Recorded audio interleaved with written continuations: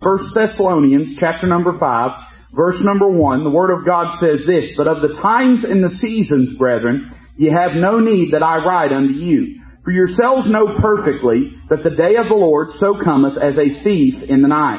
For when they shall say peace and safety, then sudden destruction cometh upon them, as travail upon a woman with child, and they shall not escape. But ye, brethren, are not in darkness, that day should overtake you as a thief. Ye are all the children of light and the children of the day. We are not of the night nor of darkness. Therefore let us not sleep as do others, but let us watch and be sober. For they that sleep, sleep in the night, and they that be drunken are drunken in the night. But let us who are of the day be sober, putting on the breastplate of faith and love, and for an helmet the hope of salvation. For God hath not appointed us to wrath, but to obtain salvation by our Lord Jesus Christ, who died for us, that whether we wake or sleep, we should live together with Him. Wherefore comfort yourselves together, and edify one another, even as also ye do."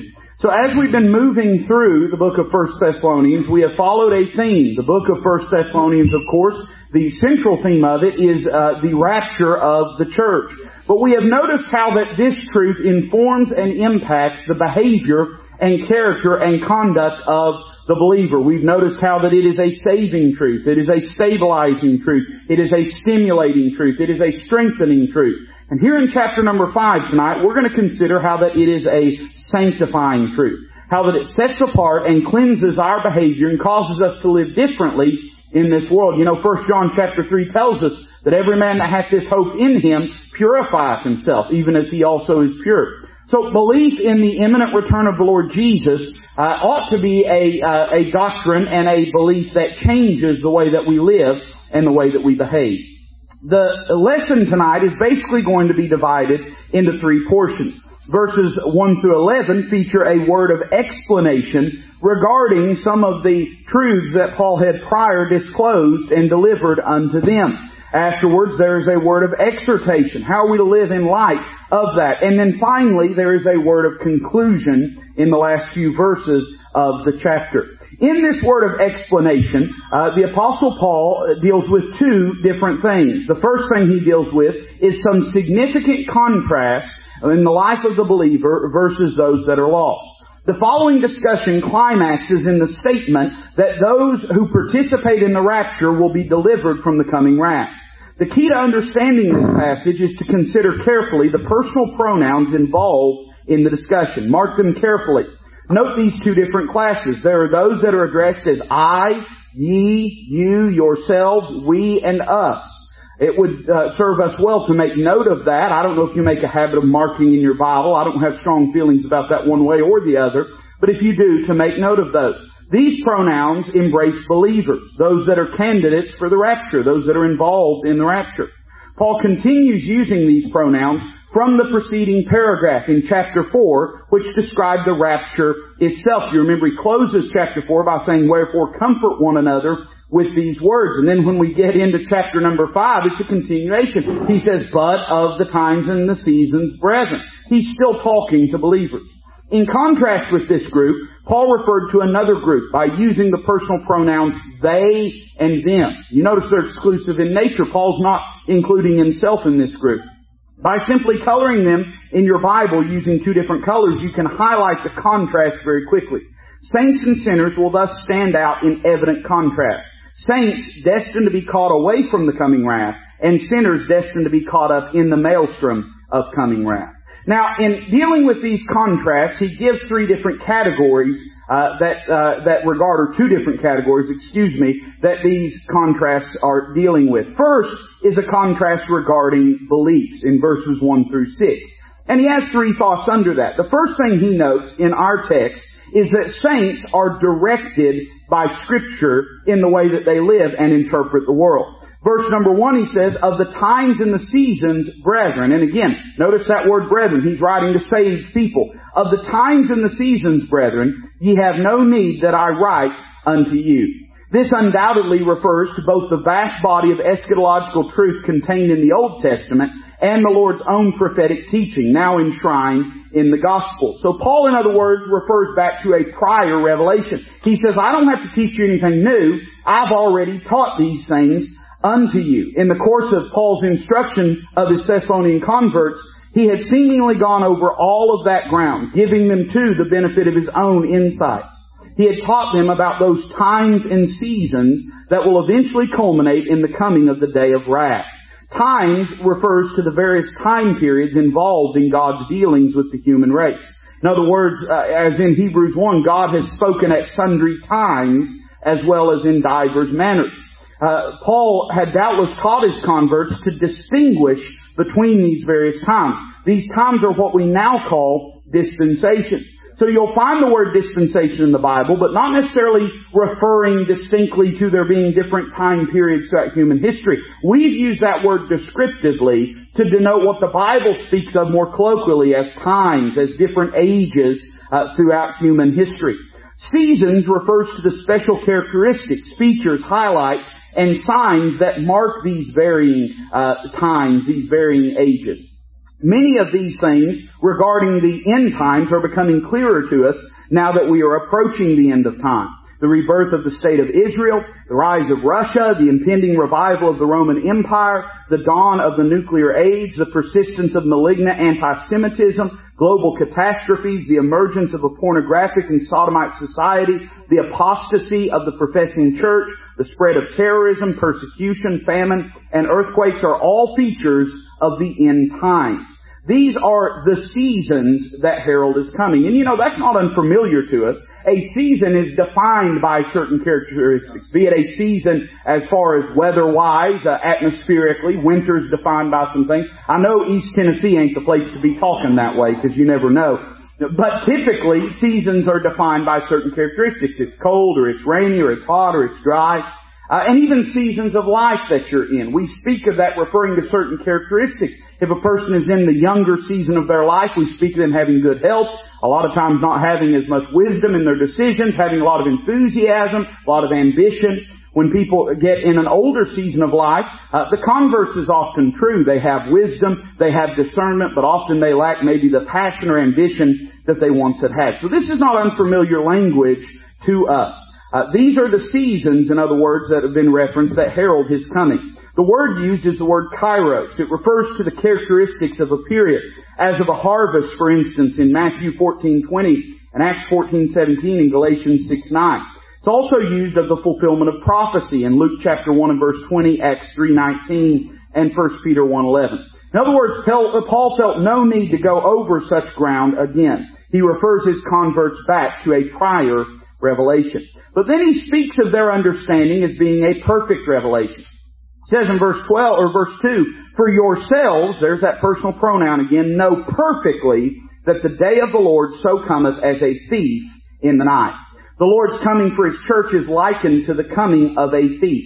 A thief comes unexpectedly when people are asleep or when they are busy and occupied with other things. The day of the Lord to which Paul refers here is the subject of extensive Old Testament revelation. There are 17 references to it in the Old Testament. The day of the Lord is sometimes found combined with such words as wrath and vengeance. It's referred to 4 times in the New Testament, here in 2 Thessalonians 2:2, 2 Peter 3:10, and Revelation 1:10. Right now we are living in man's days. It's described in 1 Corinthians 4:3, the time of man's judgment and man's dominion in this world. Right now man exalts himself and tries to rule God out of his own world. In the day of the Lord, however, the Lord reasserts His claim over this planet. It is primarily a day of wrath and judgment. It does, however, extend on into the millennial age and to the dramatic climax and end of that magnificent era. The focal point of the day of the Lord is the apocalypse or the book of Revelation and the judgment that follows the rapture, especially the terrible, vile judgments when God will pour out His undiluted wrath upon this world that murdered His Son. The Thessalonians knew perfectly about these things.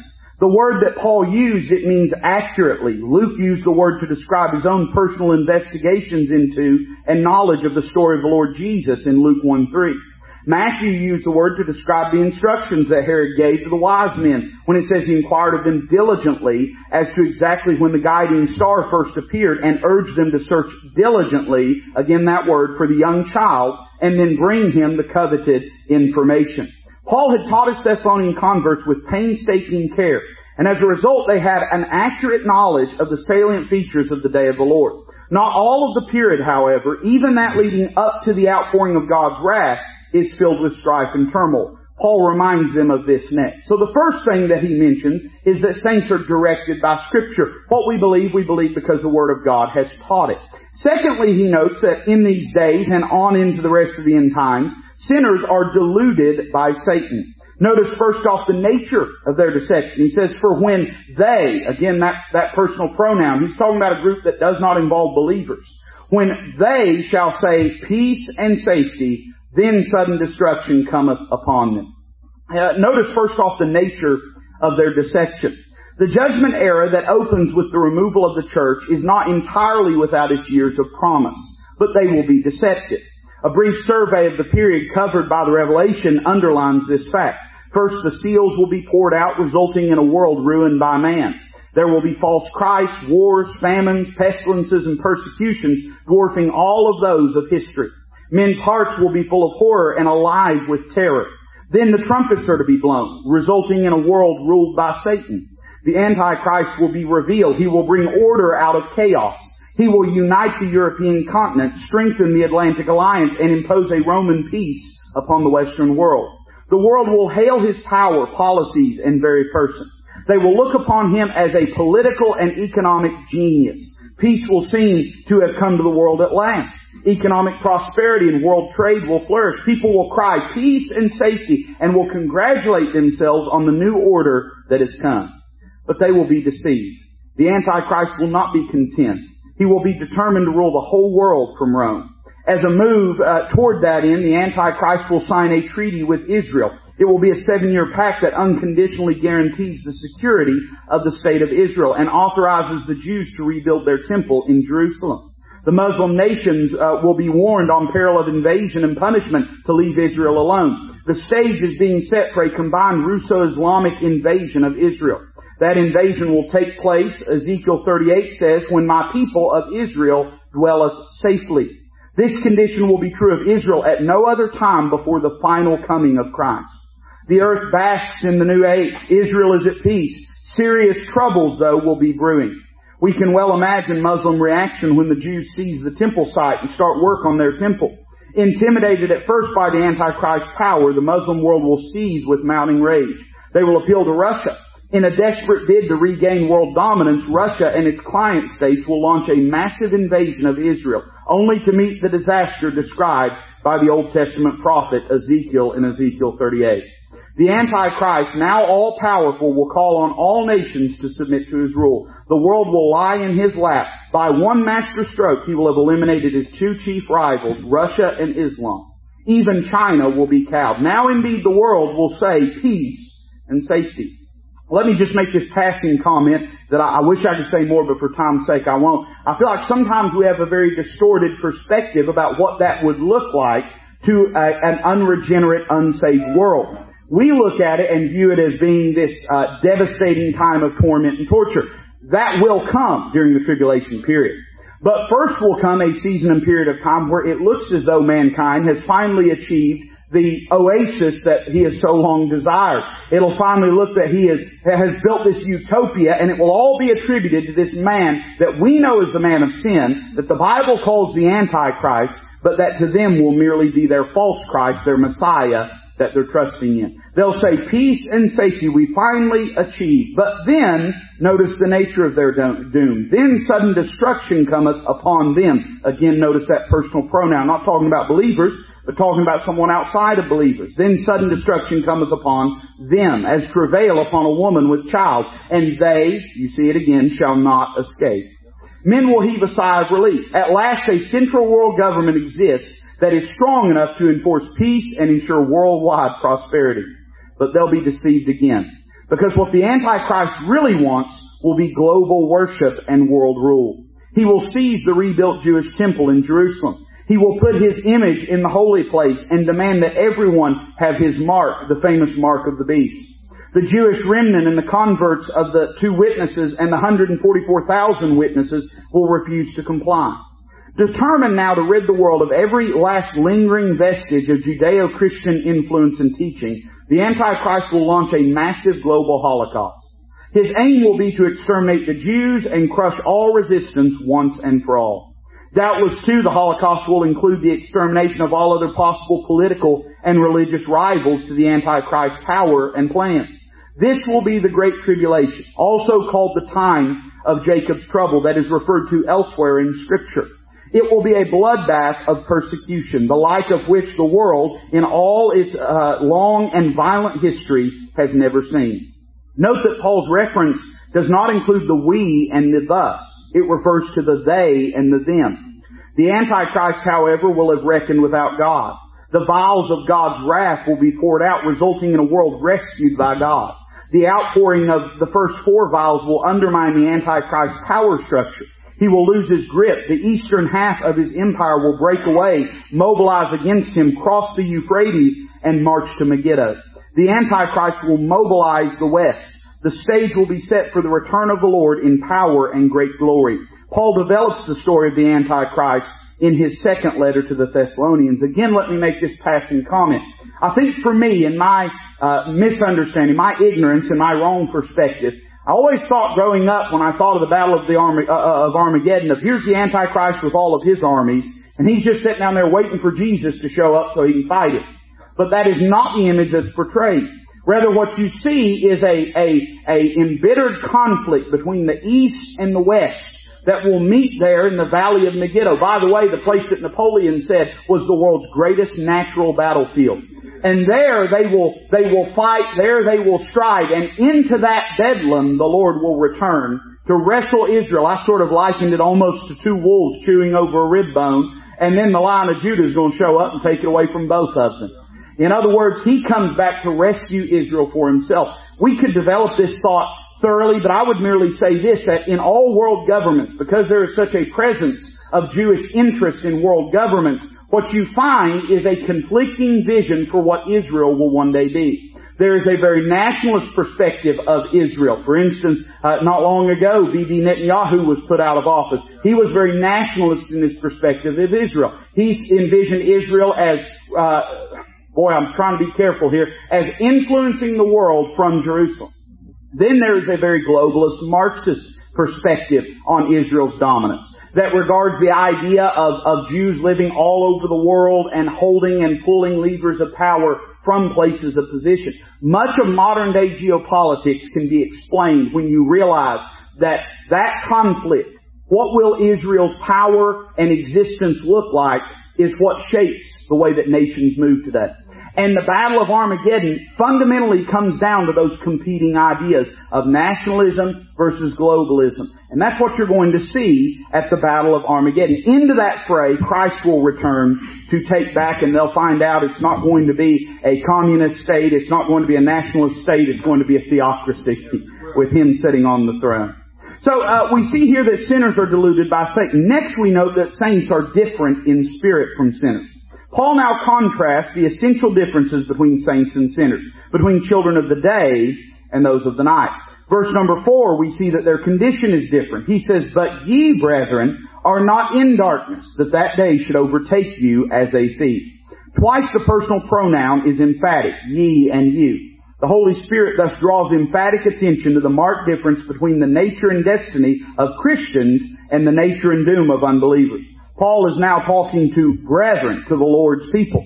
You know, darkness is used in Scripture in various ways. It can be physical, Matthew 27:45, intellectual, Romans 2:19, moral, Romans 13:12, or spiritual, Acts 26:18.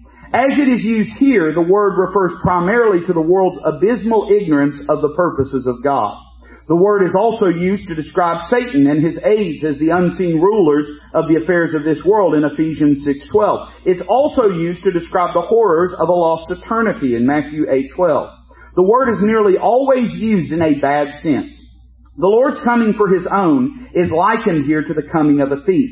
We are not in the dark about the coming judgments on this world. We will not be overtaken by them. We see clearly what is coming. That day will not overtake us as a thief in the night. On the contrary, the rapture is going to overtake us first.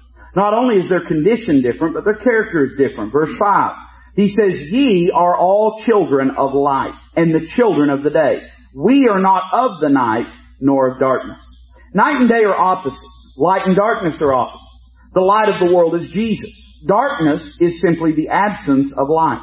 The Lord warned His enemies in the book of John, yet a little while is the light with you. Walk while ye have the light, lest darkness come upon you. For he that walketh in darkness knoweth not whither he goeth. While ye have the light, believe in the light, that ye may be the children of the light. And John added, these things spake Jesus, and departed, and did hide himself from them. But though he had done so many miracles before them, yet they believed not on him. We became children of the light and children of the day when we believe in the Lord Jesus Christ. And His nature is imparted to us by the Holy Spirit. God has sharp words for unbelievers. John 3:18, he that believeth not is condemned already, because he hath not believed in the name of the only begotten Son of God. And this is the condemnation, that light is come into the world. Men love darkness rather than light, because their deeds were evil. The destiny of the children of light, though, is quite different. Jesus said, he that followeth me shall not walk in darkness, but shall have the light of life. And Solomon wrote, the path of the just is as the shining light, that shineth more and more unto the perfect day. The way of the wicked is as darkness, in Proverbs chapter 4. Our hope and destiny is quite different from that of the unbeliever. Then we see that their conduct is different. Verse number 6. He says, therefore let us not sleep as do others, but let us watch and be sober. We've met the word others that Paul uses here before. Paul reminded the Thessalonians in chapter 4 and verse 13, ye sorrow not even as others which have no hope, referring to those outside of Christ. The word is not alos, in other words, those who are of the same kind, nor is it heteros, those who are of a different kind. But rather it is loipos, meaning the remaining one, or in the plural, those who are left behind. It refers to the rest of mankind, who stand in contrast with the saved. It can be understood as them that are without, here in chapter 4 and verse 13, and in Ephesians 2:3, where Paul writes this, among whom also we all had our conversation in times past in the lusts of our flesh, fulfilling the desires of the flesh and of the mind, and were by nature the children of wrath, even as others. All that has now been changed, though, for the believer. So Paul says, let us not sleep. When a person is asleep, he looks like a dead person. From a few feet away, a sleeping person cannot be distinguished from a dead person. We're not to be like those who are dead in trespasses and sins. People ought to, even at a distance from our life, be able to tell that we are markedly different. We are to be very much alive. We're not to sleep as Jonah did when the storm was raging and the mariners were in peril of their lives. We must be sober, Paul says, in contrast with Lot in the Old Testament, who was both drunk and dishonored, even when the very world about him was a smoking ruin. We, in light of this truth, are to be living differently. So regarding beliefs, there are some significant contrasts. Then regarding behavior. Notice first in verse 7, a look at lost people. He says, for they, we find that word again, that sleep, sleep in the night. And they that be drunken are drunken in the night. Here we have a look at their delusion. The word for sleep here is the word kathudo. It occurs 22 times in Scripture, and it is rarely used of death. Rather, the word suggests composing oneself to sleep. The act involves a measure of deliberateness. The word is occasionally used metaphorically to illustrate carnal indifference to spiritual things on the part of believers. In Mark's account, for instance, of the Lord's Olivet Discourse, he concludes with this challenge of the Lord. Watch ye therefore, for ye know not when the master of the house cometh, at even, or at midnight, or at the cock crowing, or in the morning, lest coming suddenly he find you sleeping. Same word. And what I say unto you all watch. This is a clear call for a pre-rapture alertness. Now is no time to be careless and lethargic about spiritual things. The truth of the Lord's coming is intended to keep us alert and watchful. Then we see their destruction. He says, and they that be drunken are drunken in the night. The Lord also warns against drunkenness, another sin of the indifferent. A man who is asleep is quite unaware of what is going on. A man who is drunk has lost his capacity to react properly to what is going on. Many are the warnings in Scripture against drunkenness. Far from becoming drunk, Ephesians 5:18 and 19 says Christians are to be filled with the Spirit. So in other words, in looking at lost people, they are oblivious and they lack the capacity to respond in the right way to these truths. But what about a look at the Lord's people? Verse 8, he says, "But let us, who are of the day, be sober, putting on the breastplate of faith and love, and for an helmet the hope of salvation." First, we notice their alertness in contrast with lost people who are asleep to the realities, spiritual realities, and drunkenly incapable of properly responding to them, incapacitated by their own wicked lifestyle. The Lord's people are to be sober. They are to have all of their faculties about them and all of their spiritual nature alert. Then we notice some armor is mentioned. Paul borrowed some pieces of a Roman soldier's armor to illustrate the fact that a war is on, light versus darkness, day against night. He talks about the breastplate of faith, the helmet of salvation. The three cardinal Christian virtues of faith, love, and hope are to be in evidence in our lives. The breastplate is that which protects the heart. The helmet protects the head. In other words, our affections and our thoughts are to be kept protected from the enemy. We're not to love the things that the world has to offer. We're also not to allow ourselves to be seduced by its philosophies, its attitudes, and its attractions when speaking of the helmet of salvation. I would also make this statement. Inasmuch as we interact with the world and perceive the world and interpret the world around us, we should always do so having in mind that our destiny is not with this ruined and doomed world, but rather it is in the hope of salvation that one day we will be rescued and raptured out of this world. In other words, as you watch the news and you say, all of it's just going downhill. Not you and I, if we're saved by the grace of God, we ain't going down, we're going up. Amen? So having the hope of salvation to protect your mind from those thoughts. Then we see not only some significant contrasts, but we see some significant conclusions that are made. Paul now arrives at the second great climax in this tremendous revelation regarding the Lord's second coming. The first great climax is in connection with the truth of the rapture, when the dead and living saints will be caught up to meet the Lord in the air. The second great climax is in connection with the time of the rapture. It will be in time to save us from wrath.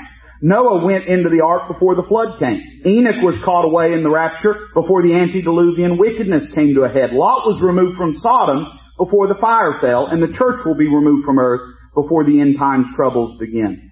Notice two things here. First, we see our great escape from woe. What shall we escape from? Verse 9, "For God hath not appointed us," again notice that personal pronoun in contrast to the they and them, "God hath not appointed us to wrath, but to obtain salvation by our Lord Jesus Christ."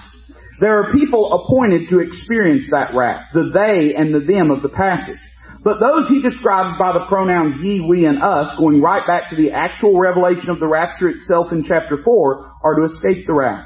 The wrath here is not the eternal wrath referred to by Paul in his letter to the Romans, when he says, "For the wrath of God is revealed from heaven against all ungodliness and unrighteousness of men who hold the truth in unrighteousness." That is God's eternal wrath against sin. The Lord Jesus has already saved us from that wrath. John 3:36, "He that believeth on the Son hath everlasting life, and he that believeth not the Son shall not see life, but the wrath of God abideth on him." The wrath here, rather, is that wrath mentioned at the end of the seal judgments, described so graphically under the vial judgments in the book of Revelation. We could call it end times wrath. That this is so determined is by the context here in 1 Thessalonians, which is concerned with the second coming of Christ, not with the eternal state of the lost. Wrath is a feature of the end times judgments, and it is a feature of a lost eternity. We must always allow the context to determine which aspect of the Lord's wrath is in view. We've already noted the two words used for wrath in the book of Revelation. Here it might be appropriate to depict the kind of world it will be from which we are to be snatched away. Consequent upon the rapture, the breaking of the seals will witness all divine restraint removed from the world. Wickedness will be allowed to come to a head. No longer will there be any conscience. Pornography and perversion will walk around, cheered on by a godless world. Wickedness and war will encircle the world. Earthquakes and epidemics, persecution and panic, famine and fear will be epidemic. The lost themselves will see in these things tokens of the wrath of God. Jesus himself foretold the need for such days to be shortened if anyone was to remain alive in Matthew 24:22. A brief respite will come with the unveiling of Satan's man, but it will not last. He's called the man of sin, and he will be the very incarnation of wickedness. Once he has sufficient power, he will throw off his benevolent mask. He will have goals to rule the world and unite mankind in worship of Satan. To this end, he will wage war, sign deceptive treaties, and kill off his rivals. The Roman Catholic Church will be wiped out. The Russians will be all but annihilated, and Islam will be crushed. The Jews and post-rapture Gentile believers will be targeted for extermination. The shadows of Armageddon will lengthen every day. The world will be caught up in the throes of repeated judgments from on high, all culminating in the outpoured wrath of the Lamb. The terror, the horror, the hatred, and the despair will be totally unrelieved. Then to climax it all, the Lord himself will return in person, in flaming fire, to make war on his own account and to tread out the winepress of the fierceness and wrath of Almighty God. He has promised to save his church from all of that. For God hath not appointed us to wrath, Paul said. The word is not emphatic. It indicates a full and direct negation, absolute and independent of all conditions. We're not appointed to go through the tribulation or any part of it. No Christian has an appointment with either God's eternal wrath or his dispensational wrath. Years ago, Dr. Ralph Kuyper, speaking at the Moody Bible Institute, parodied an old hymn. The new words that he told illustrate how those who would teach that the church will be in the tribulation rob us of our blessed hope. His version went something like this. Sad day, Jesus won't come today. So gloomy and worried and fretful be. The beast and the false prophet we soon shall see. Sad day, Jesus won't come today. There's a very good reason why God's wrath will never touch a child of God, regardless of whether that wrath is temporal or eternal. The law of the burnt offering in the book of Leviticus suggests this very reason. Listen carefully to this quote from Leviticus chapter 6. And the Lord spake unto Moses, saying, Command Aaron and his sons, saying, This is the law of the burnt offering. It is the burnt offering because of the burning upon the altar all night unto the morning, and the fire of the altar shall be burning in it. And the priest shall put on his linen garment, and his linen breeches shall he put upon his flesh, and take up the ashes which the fire hath consumed with the burnt offering on the altar. And he shall put them beside the altar. He shall put off his garments and put on other garments, and carry forth the ashes without the camp unto a clean place. And the fire upon the altar shall be burning in it. It shall not be put out. And the priest shall burn wood on it every morning, and lay the burnt offering in order upon it. And he shall burn thereon the fat of the peace offerings. The fire shall ever be burning upon the altar. It shall never go out. The law of the burnt offering was concerned with two things, the ashes and the fire. The fire was never to go out. God's wrath against sin is as hot and as fierce today as when it fell in all of its fury on the Savior, when he bore our sins in his own body on the tree. We shall never know what Jesus suffered during those 3 dark and dreadful hours, when he who knew no sin was made sin for us. Millions of people reject the sacrifice of Calvary, and that aggravates their doom. Of them God says in Hebrews chapter number 10, of how much sorer punishment, suppose ye, shall he be thought worthy who hath trodden underfoot the Son of God, and hath counted the blood of the covenant wherewith he was sanctified an unholy thing, and hath done despite unto the Spirit of grace. It goes on in verse 31 to say it is a fearful thing to fall into the hands of the living God. The fire of God's wrath burns hot indeed for them, and that fire never goes out. That's one lesson of the law of the burnt offering. God's wrath has been kindled, and it never goes out. But by contrast, reference is made to the ashes of the burnt offering. The ashes were infinitely precious to God. Indeed, everything about the burnt offering was precious to God, because everything about it spoke of the Lord Jesus as being obedient unto death, even the death of the cross. Because it was precious to God, it had to be precious to the priest, and should be precious to us. The priest, arrayed in linen, was to gather the ashes carefully when the fire had done its work. Then he changed his clothes, took those ashes outside the camp, and carefully put them to rest in a clean place. Now, what was the significance of all this care and concern for the ashes? Well, we can stir a fire and get sparks and bring a fire back to a white-hot heat. But we can stir ashes forever and we'll get nothing.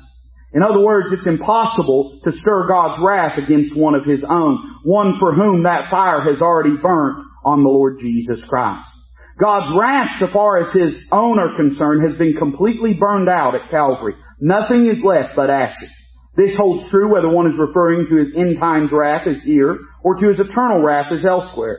This point leads Paul to add a further word. He says, we have not been appointed to wrath. On the contrary, we have been appointed to obtain salvation by our Lord Jesus Christ.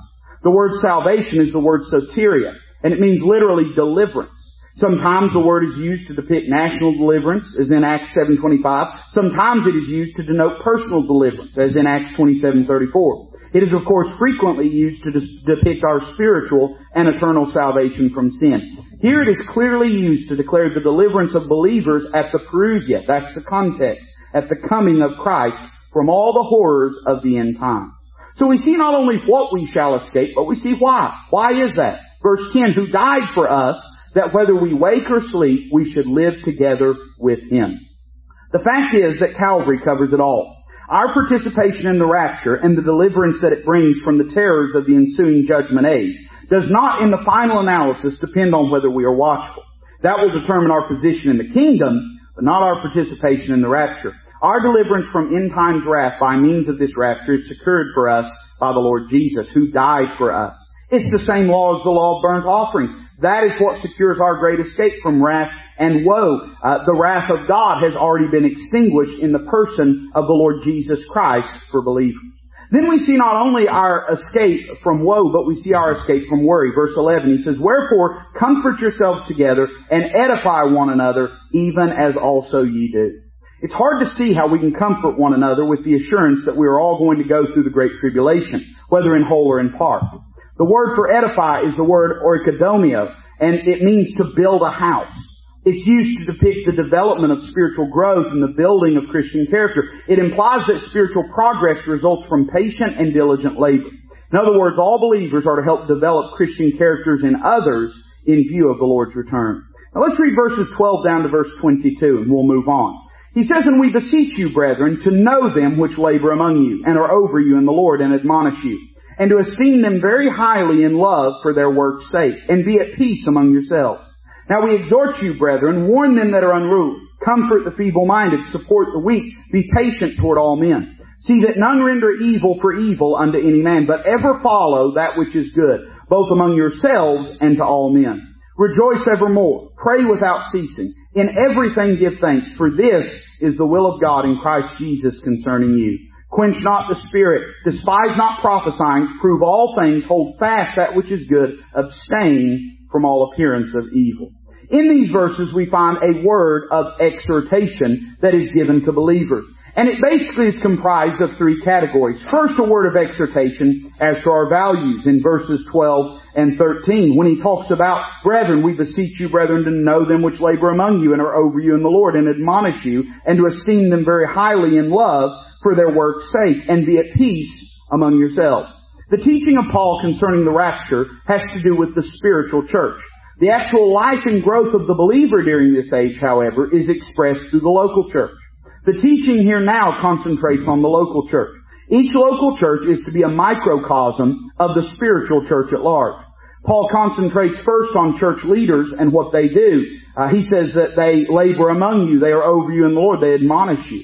The properly appointed leaders of the local church are vested with authority. The church is not a dictatorship, and it is not a democracy. It is a theocracy.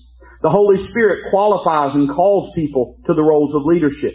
They are to be known. The word is oida. It carries the idea of recognizing, acknowledging, appreciating, and valuing. Spiritual people will quickly recognize those whom God has raised up to evangelize, teach, and pastor the flock. Those who refuse to acknowledge such leadership label themselves as carnal. 1 Corinthians 2:14 denotes this. The characteristic of a true spiritual leader is that he labors. The word used carries the idea of toil that results in weariness. Those who have accepted a role of leadership in the local church are expected to work and to work hard. There's no room for laziness in the Lord's work. Think about this. Moses so wore himself out that when he was finally persuaded to delegate some of his responsibilities, it took no less than 70 men to pick up the duties that he laid down. Paul continues with church leaders and what they deserve. He says we are to esteem them very highly in love for their work's sake. Holding them in highest honor is another way to put it. After this warm commendation of the elders, Paul adds a brief note calling for peace to reign in the church. He says, be at peace among yourselves. So we see a word of exhortation as to our values. Then as to our virtues. Paul now begins a short staccato series of statements in which he fires off a number of brief but pregnant and memorable statements regarding Christian conduct. The whole theme of the epistle being the second coming of Christ, we can surely take for granted that these admonitions are given to prepare us for that anticipated event. There are two categories here. The first, broadly speaking, is there are some people to be helped in the local church. Paul suggests four kinds of people who often present problems to the local church and how we are to deal with them. First, he speaks of those who are disorderly. He says, "Now we exhort you, brethren, warn them that are unruly." You could almost say, in light of the Lord's coming, that each of these exhortations could be prefaced by the statement, "The Lord is coming." In other words, the Lord is coming, and He's coming to summon the saints to the judgment seat. He's coming to impose law and order on human life and society and to rule the nations with a rod of iron. In light of that, we need to warn folks that lawlessness has no part in the Christian life. The context here has to do with the rule and respect of those whom the Holy Spirit has placed in positions of authority in the local church. The authority of elders is not political. In the New Testament, the Holy Spirit raises them up, and the Holy Spirit now tells these men to exercise their God-given authority by warning the disorderly. In other words, the house of God should not be a house of chaos, but rather it should be a house that is ordered by the truth of the Word of God. Then he speaks of those who are despondent. He says, "Comfort the feeble-minded." The word used literally means those of little or small soul. It refers to those who are dispirited or faint-hearted. It really has nothing to do with mental deficiency. In other words, they are the opposite of the unruly. The unruly are too sure of themselves, and the despondent lack the confidence needed to continue serving the Lord. They cannot take criticism. Off they go in a huff the moment someone disagrees with them or hurts their feelings. They're afraid of persecution. They worry about the future. The word here used for comfort means to speak with someone. In other words, that is, to speak kindly or soothingly. It suggests pacifying someone, speaking persuasively and tenderly. The faint-hearted need constant encouragement. Let me pause here and make a statement. I have often in ministry been, with good intention, criticized for tolerating people that are feeble-minded. I've sometimes been viewed as being someone that is catering to them, is too patient. Preacher, I wouldn't put up with that. I wouldn't live with that and deal with that. And I appreciate people looking out for my frame of mind and well-being and interests. But let us never forget that, listen, those people are people Christ died for as well. The people that annoy you sometimes, the people that say, well, they're silly, they're foolish, why do we tolerate, why do we put up? I'll tell you why, because Christ died for them. Because Christ loves them. And because there's people more spiritually than me that would look at me and consider me to be feeble-minded. People more spiritual than you that would look at you and consider you to be feeble-minded, of small soul, or of a shallow spiritual depth. Listen, we ought to look at those people and say those are the very people God put us here to love on and to try to encourage and to try to comfort and to try to support. We see those who are despondent. Then we see those who are dependent. It says support the weak. The word refers to those without strength. You know, it's interesting. The philosophy that the world takes little enough account of the weak. The devilish doctrine of Darwin is what the public schools teach and what the media promotes. Darwin's doctrine is summarized by a single phrase: the survival of the fittest. In Paul's day, Roman Greeks had much the same attitude. It was not until Christ came that the world got to see at large exhibited care and a concern, regardless of religion, race, or response, for the failures and misfits of society. Christianity taught the world to value human life. Christianity built hospitals, asylums, orphanages. Our modernistic society has forgotten the debt that it owes to the Judeo-Christian ethic. The word used for support here means to cleave to, or to faithfully care for, or to keep close by. In other words, we must not march on heedlessly rejoicing in our strength. That's not the way the Christian army goes to war. It never abandons the weak. The Lord was always willing to stay close by the weak. Much of His ministry was concerned with healing the sick, feeding the hungry, defending those who were unable to fend off their foes. And I would say this, since the world has outsourced the care of the unfortunate to government instead of God's people, society has been no better for it, but only worse for it. There's been no accountability with it. There's mass abuse and waste and fraud and corruption involved in all these things. Government's answer is always throw more money at it because it can't acknowledge the spiritual problems that are endemic in the condition of man. That's when the people of God, before they got hamstringed out by government programs, had an open door of utterance to minister in that way in people's lives with authority. People were a lot better off. Now, we could talk at length about the difference between then and today, but suffice it to say that supporting the weak, trying to help those that are without strength, is a function of the New Testament church. It's to be done with care, it's to be done with accountability and integrity, and it's to be done with spiritual motivation and goals, but nevertheless it's something that the church does indeed do. Then he speaks of those who are different. He says, be patient toward all men. The word for patient here means to be long-tempered, in contrast to being short-tempered. The idea of long-suffering implies some sort and some form of provocation or even outright persecution. God exercises this kind of long-suffering towards sinners, a long-suffering that the unsaved often misinterpret, Peter says. Within the fellowship of the local church, we find all kinds of people. Many of them are, by nature, quite incompatible. They'd never be found grouped together anywhere else. In the fellowship of the church, doctors, lawyers, and professionals rub shoulders with plumbers, clerks, and shop hands. Cultured socialites sit down with farmers and fishermen. People of opposite temperaments seek to work together for the cause of Christ. Young and old, wise and foolish, rich and poor are all thrown together and united by the mystical bonds of Christ. Nor is this just a casual association of people brought together temporarily by some fortuitous chain of circumstances. We're bound together by a common faith, the blood of Christ, and the baptizing work of the Holy Spirit. We are members of Christ's body and members one of another.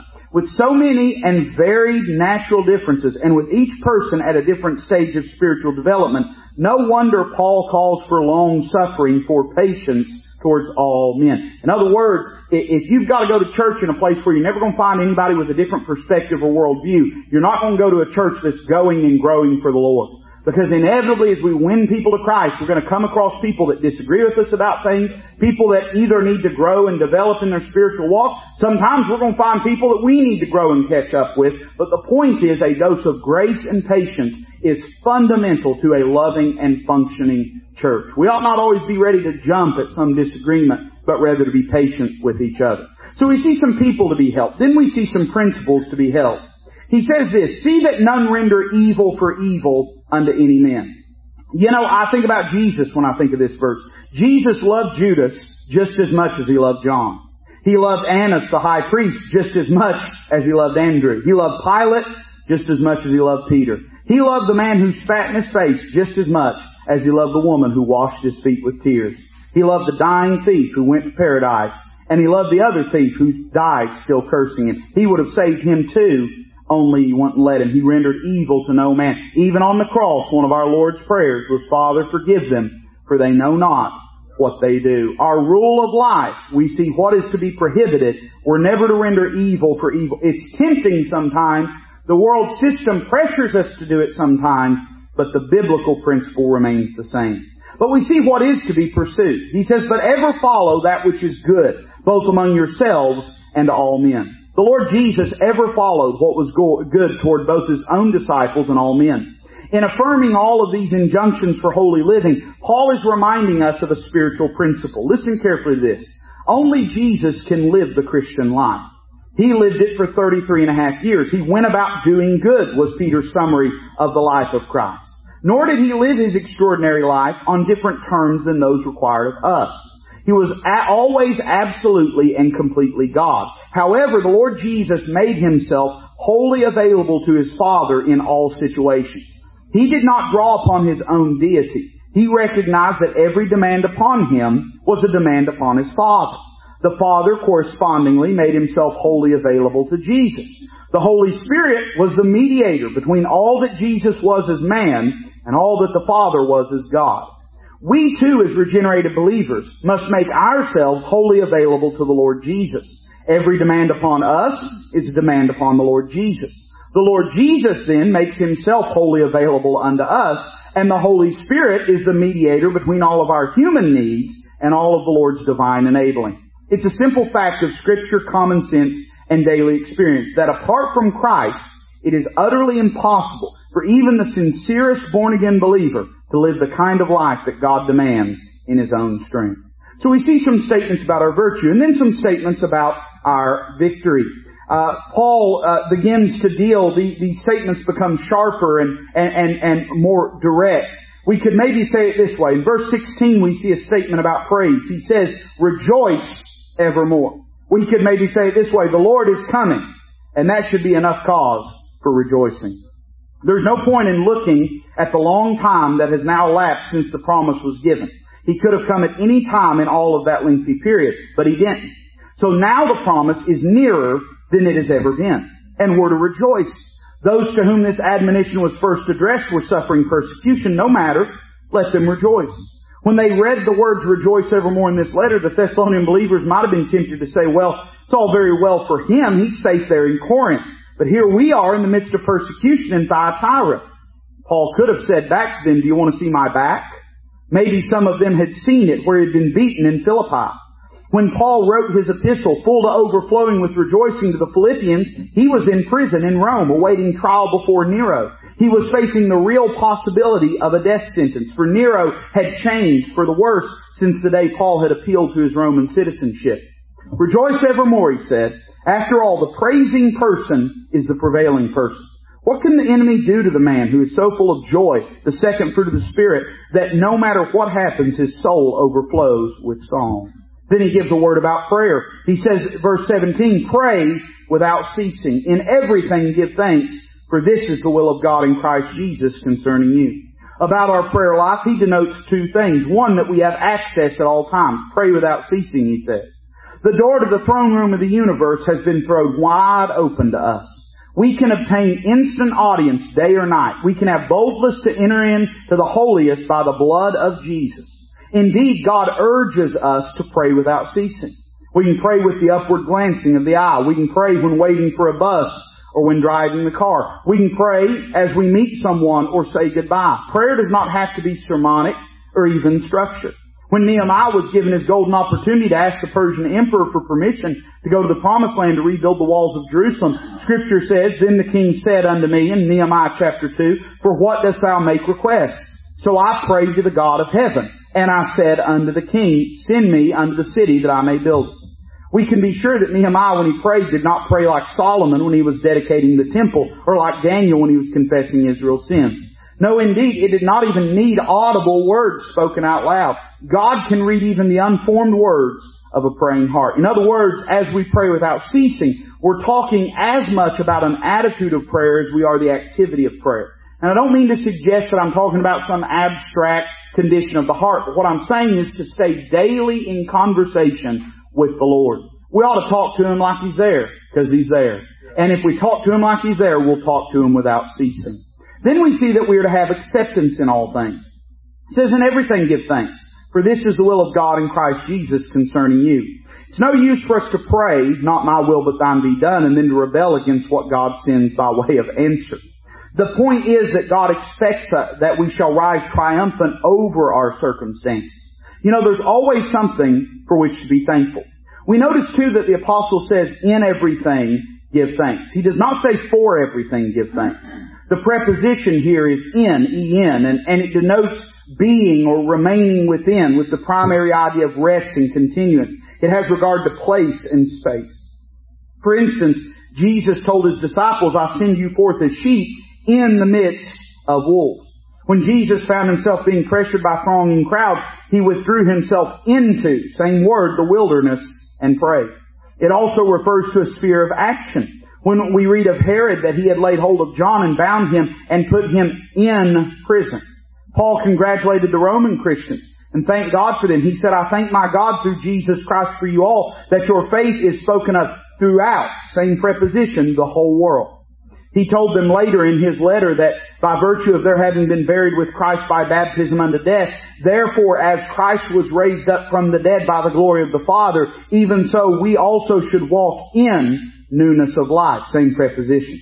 In other words, we find ourselves in indigent circumstances, facing persecution or bereavement, or pressured by events beyond our control. We can complain, worry, or rebel, or we can thank God that He's still on the throne. and that He is too wise to make any mistakes, too loving to be unkind, and too powerful to be thwarted in His sublime purpose. He has some wonderful lesson to teach, some glorious purpose to fulfill, and we'll understand it all better by and by. So we have a word about prayer, then a word about presumption. He says, quench not the Spirit. The Holy Spirit is a person. He can be resisted, grieved, and quenched. The unsaved can resist the Holy Spirit. Stephen, in his terrible indictment of the Sanhedrin, said, ye stiff-necked and uncircumcised in heart and ears, you do always resist the Holy Ghost. As your fathers did, so do ye.